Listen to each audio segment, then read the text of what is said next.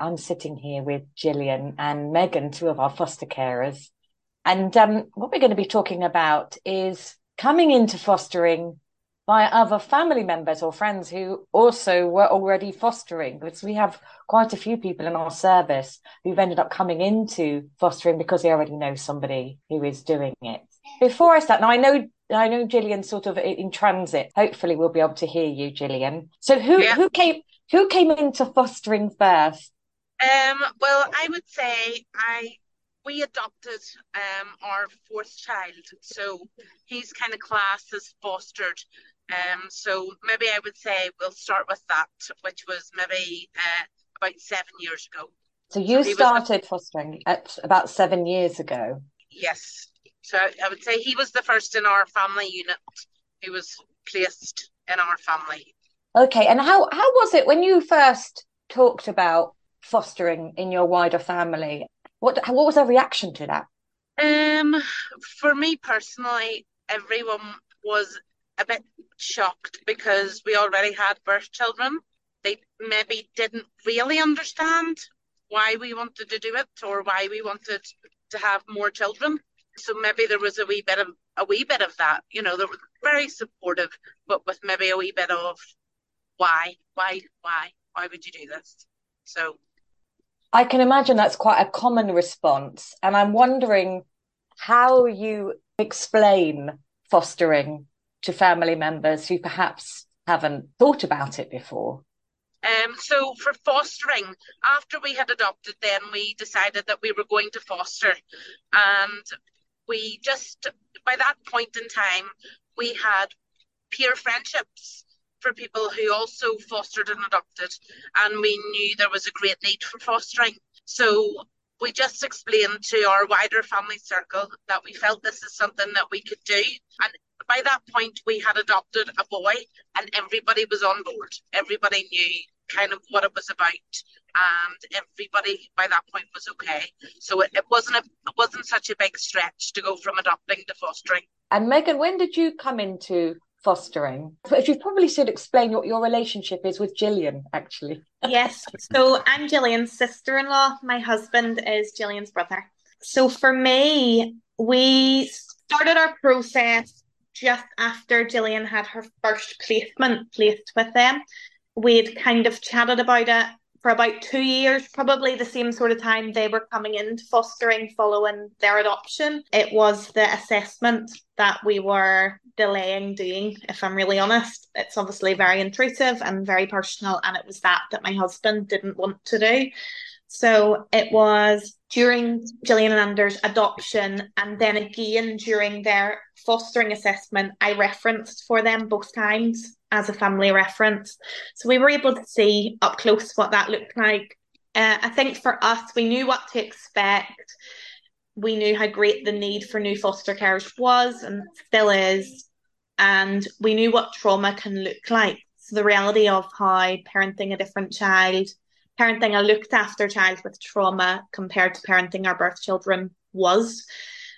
We obviously seen the support that they were getting off Bernardo's at the time, and we knew, but really we knew from the second we applied that this was for us because we had spent so long considering it, and we were able to see then how accepting our family was and the support that we would have. So we knew from the get-go that we were going ahead. When Gillian and Anders were adopting, what was your feelings when you first heard about that? When Gillian and Anders were adopting, I won't say that I was ever surprised. Her children were all very little. Their children are very little and we're 1 year apart, all three of them. So I think it was the timing rather than the situation that we were surprised at. I was pregnant with our last birth child, so obviously the timing for us, it was just at the back of our mind. It always was. I personally was raised by my mum and my mum's mum, my granny, and my granny was in foster care as a child. She was actually in foster care with Bernardo's, and she was moved from Northern Ireland to England into a foster home. And my granny passed away a couple of years ago when she was 98, and she only ever had nice things to say and was very grateful for her experiences with Bernardo's. it was always in our minds that we would foster just when. I was interested to hear, because we've talked before, Megan, haven't we, about the assessment process. And actually, we just did a podcast with Ben about the assessment process because it's so difficult to understand it from the outside. What was it about the process? You said it felt quite invasive, which is understandable because we're obviously doing a lot of safeguarding when we're looking at applicants. But what was it that reassured you enough to feel that the pair of you could carry on and come into fostering? I think it was never reassurance. It was just knowing the need that was there and knowing that it was something we wanted to do. So at the time when we initially applied, we had said, you know, this is for us and this is our commitment. It's now or never, and we'll take it 1 week at a time, was really our sort of opinion coming in. Our assessment definitely was not as bad as we had built it up to be in our mind. We had a great relationship with our social worker who had done our assessment. It is intrusive, it is invasive, it's every aspect of your life from as far back as you can remember. But it kind of feels like you're chatting to a friend by the time you get to that point instead of doing an interview, I suppose. Yeah, I can see that. So, one of the things that you mentioned earlier, Megan, and I want both of you to sort of respond to, is you say you understood what trauma looks like in children who have dealt with attachment issues, who've been through incredible difficulties. And I often wonder how parenting a child who is not your child, who has experienced trauma, how that might look different to parenting your own child. And I was wondering about how important it must be to have people in your family who understand that. Can I just add a wee bit just on your subjects before we talk Yes. about that? I remember very specifically a time where Matthew, my brother, looked at my son who was being adopted and said, we could do this. Now, Megan absolutely knew she has that personality. She could do that in a heartbeat. Wouldn't even have been a question in her mind, would she be able to do it? But I think for Matthew, seeing it play out. Now, Matthew has a connection to my son, in that he was one of his best friend's nephews. So we had booked to go to Florida. It was just after we booked to go to Florida. And it was my son's first time up going on holiday. And I think the magnitude of seeing my son living a happy life made him realize that that is something he could do.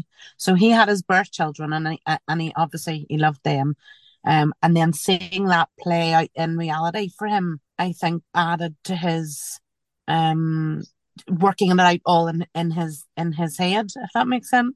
I think for the actual assessment process for most men, opening up and talking about their feelings and their past and how their upbringing impacts their day-to-day life and all that kind of stuff, they aren't really going to want to do that. So that is one of the biggest hurdles, and nothing changes your mind of that, because it's still hard when you're committing to do that and trying to not talk your partner into it, but and nearly playing it down that it won't be a big deal.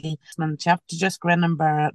It's worth it in the end, all those things. But then when you get into the habit of it, it works out that it's okay. But I don't know. What do you think about that, Megan? Do you remember that situation at all? Do you remember? I don't remember him saying it, but I do know that he spent a lot of years, like a long period of time, saying, I just don't think I could ever love another child the same way I love my own birth children. And it's not fair to bring another child to our house and not love them like I love my birth children. So we spoke about that during our assessment, and really our social worker chatted about, you don't have to, you're not expected to, you're offering them a safe home, you're still offering them your love. You're not expected to feel the same. You will always feel differently, no matter what the difference is. But I think very quickly we could see that Gillian and Anders didn't feel different when their son joined them. And within 6 months of him living there, they loved him just like he had been there forever. And we all did. We all loved him as our nephew, just like our other nieces and nephews that had already been there. We Yeah. come from a very large family. On Matthew and Gillian's side, there is over 20 grandchildren. So it's not just me and Gillian that have large families. There has always been a lot of children in our family. So to see that nobody in our family felt any differently towards him, he did have trauma. He didn't want touched. He didn't really want to be around people for a period of a couple of months when he first joined. So it obviously took time. They took their own time to settle him into their family before our family is full on, and it is massive, and it is a lot for a lot of people. So it does, and it's the same for us. When we have new children living with us, we have to take a period of time of it being just us, regardless of what that time is. I think that's very important because for children who have experienced early trauma and who've had difficulties in their birth family, it's not only that they're coming in with perhaps hyperarousal or hypervigilance, but they're also having to confront loss. And if they're coming into a family who are big and loud and happy, and, it might be wonderful to be a part of that, but there's also probably going to be feelings of frustration and disappointment and anger and bitterness that actually they didn't have that initially. They're going to have to deal with complicated feelings about where they fit into that and why they didn't have that in the first place, and might not even know that that is something they're responding to. I'm just wanting to come back to that whole thing about how trauma sometimes presents in families and how important it is for families to be sensitive to presenting behaviours that might seem surprising or be read differently. So some of the children in our family have food issues. Like my son cannot do a buffet. He overeats. He overthinks it.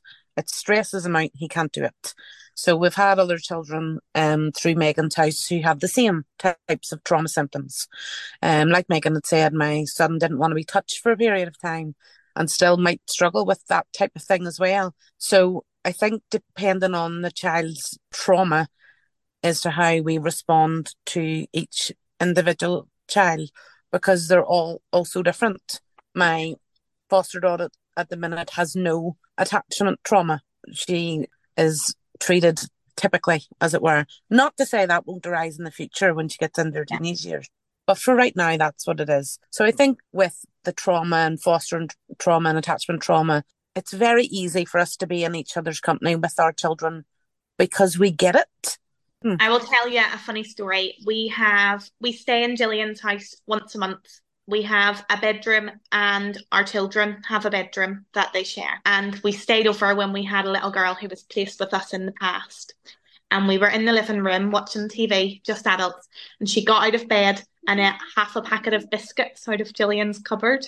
Now, she was a toddler, like she was not very old, but in somebody else's company, you might feel like you need to explain that, or there might be a guilt around your child doing that, or they may see it as a bad behaviour. But at that time, it was Gillian who had heard somebody in the kitchen, got up, thought it was one of her children, and had seen her and diverted her to me. And that's the end of it. There's no stigma, there's nothing following that. And it's the same for, we have a sibling group with us at the minute who are both age 4 and under. And they often speak about their birth mum. And Gillian will say about her foster daughter, her other mummy bought her that, or her mummy bought that, and they will happily say, I'm going to see my mummy. And it's not hidden and it's open. It's an understanding throughout all of our children. Between our two families, we have 10 children. So there is a lot of us, and even the teenagers will understand if they're saying, my mummy bought that, and will show an excitement on their level of them being excited to show it. Yeah, just that understanding between the children of many other birth parents involved in the situation. I'm going to see my birth mum, or birth dad bought that, or there's an understanding between the children, between the parents. It just makes things much easier. Like once there was a little girl who was placed with Matthew and Megan, and it was near right at the start of the placement, and she was kind of referring to everybody as mummy, and that if you were a regular auntie or uncle, that's lovely. So the child that we had that was calling everybody mummy, that was on the school run, in the shopping centre, my family, Matt's family, her own family, male, female, it was everybody. And for that to be maybe your birth niece, you would think, oh, she sees me like a mummy. Whereas Gillian would have, if she came running and said mummy, diverted her. You're repeatedly replacing your own name. So they learn different people by different names. So what Gillian was doing was distracting the child, and you were all reminding the child of your names. Yes. So all of my children call Gillian Auntie Gigi's. So if she was maybe saying, mummy, mummy, mummy, she'll say, Auntie Gigi's, okay. Do you know, it's not a big deal, just replacing the name and continuing to do what she wants. And within a period of a couple of months, she was able to call them and recognise them by their name, and that Gillian and Anders play a major role in all of our children's lives, as do we in their children's. We are in each other's company. We holiday together. She's the first person I phone if I need help, and I know that for other people that might be their mum, but I know for Gillian it is the same, and it is the understanding, you know. People who don't understand might be very dismissive of or disapproving of how we respond. But actually, in your world, you have two big families who are hanging out together. And actually, not only do you all understand that these presenting behaviors have underlying reasons for them, but the children also have very normalized experiences of other children who have birth mothers and foster mothers and adopted parents. And there seems to be a really good dynamic between all of the family members. They definitely do.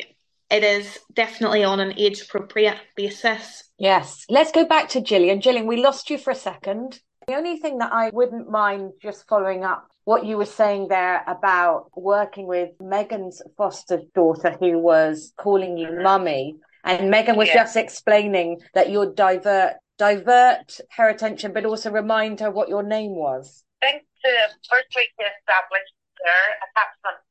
Yes. And that primary attachment not to be to us, because we're in their lives a lot, making sure that the attachment was strongest with them rather than, and it was lovely. It's lovely for them to do that, but also the most important thing is recognising that they need to be attached to Matthew and Megan primarily, and to just keep that diversion. I remember when our son first came to us, he would have held it. He was only like a baby in your arms, and he would have held his arms out to literally anybody, like I was the cashier at the till, and just diverting that and hugging him in or moving him onto the other hip. So it's that over friendliness that some children can have, and it's diverting that so that you're making the secure attachment with the right people initially, and just doing that with ease. It's not talked about, it's not thought about, it's just something that we both recognise, and it goes unsaid.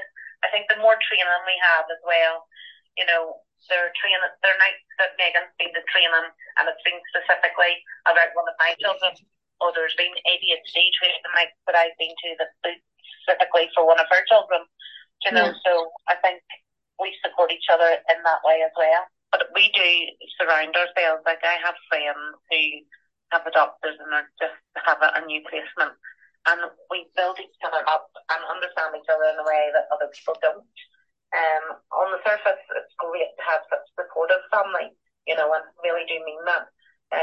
But when you have somebody else in your family who fosters as well, they just get things that don't even need to be said, and we vent to each other. Like there are weeks that we'll have to see each other nearly every weekend as parents, because that's our venting and our sanity. Is I had a hard week. This is the behaviours we're dealing with, and it's not even always for advice. It's just to say it out loud, to somebody else who really truly understands, with no judgment attached. The only thing that I didn't chat about is that you had mentioned a question about do you lean on each other, and we'd obviously chat Yes. about that a little bit. Um, but Gillian and Anders have offered, they've done respite for us. They have, like last week, they babysat for us at the drop of a hat, and we were at the NI Fostering Awards, myself and Matt, and vice versa. Their child that they foster is medically complex, and she's spent long stints in hospital. And I have been able to stay with her overnight and offer them one night together where, she was in hospital for a period of 3 months straight without being out. So there definitely is practical support as well as a lot of emotional support. Um, but it offers my looked after children the same experiences as my birth children. So they can be babysat with the same people, they can have a sleepover at their auntie's house instead of going to respite. Does that make sense? That makes absolute sense. That makes absolute sense.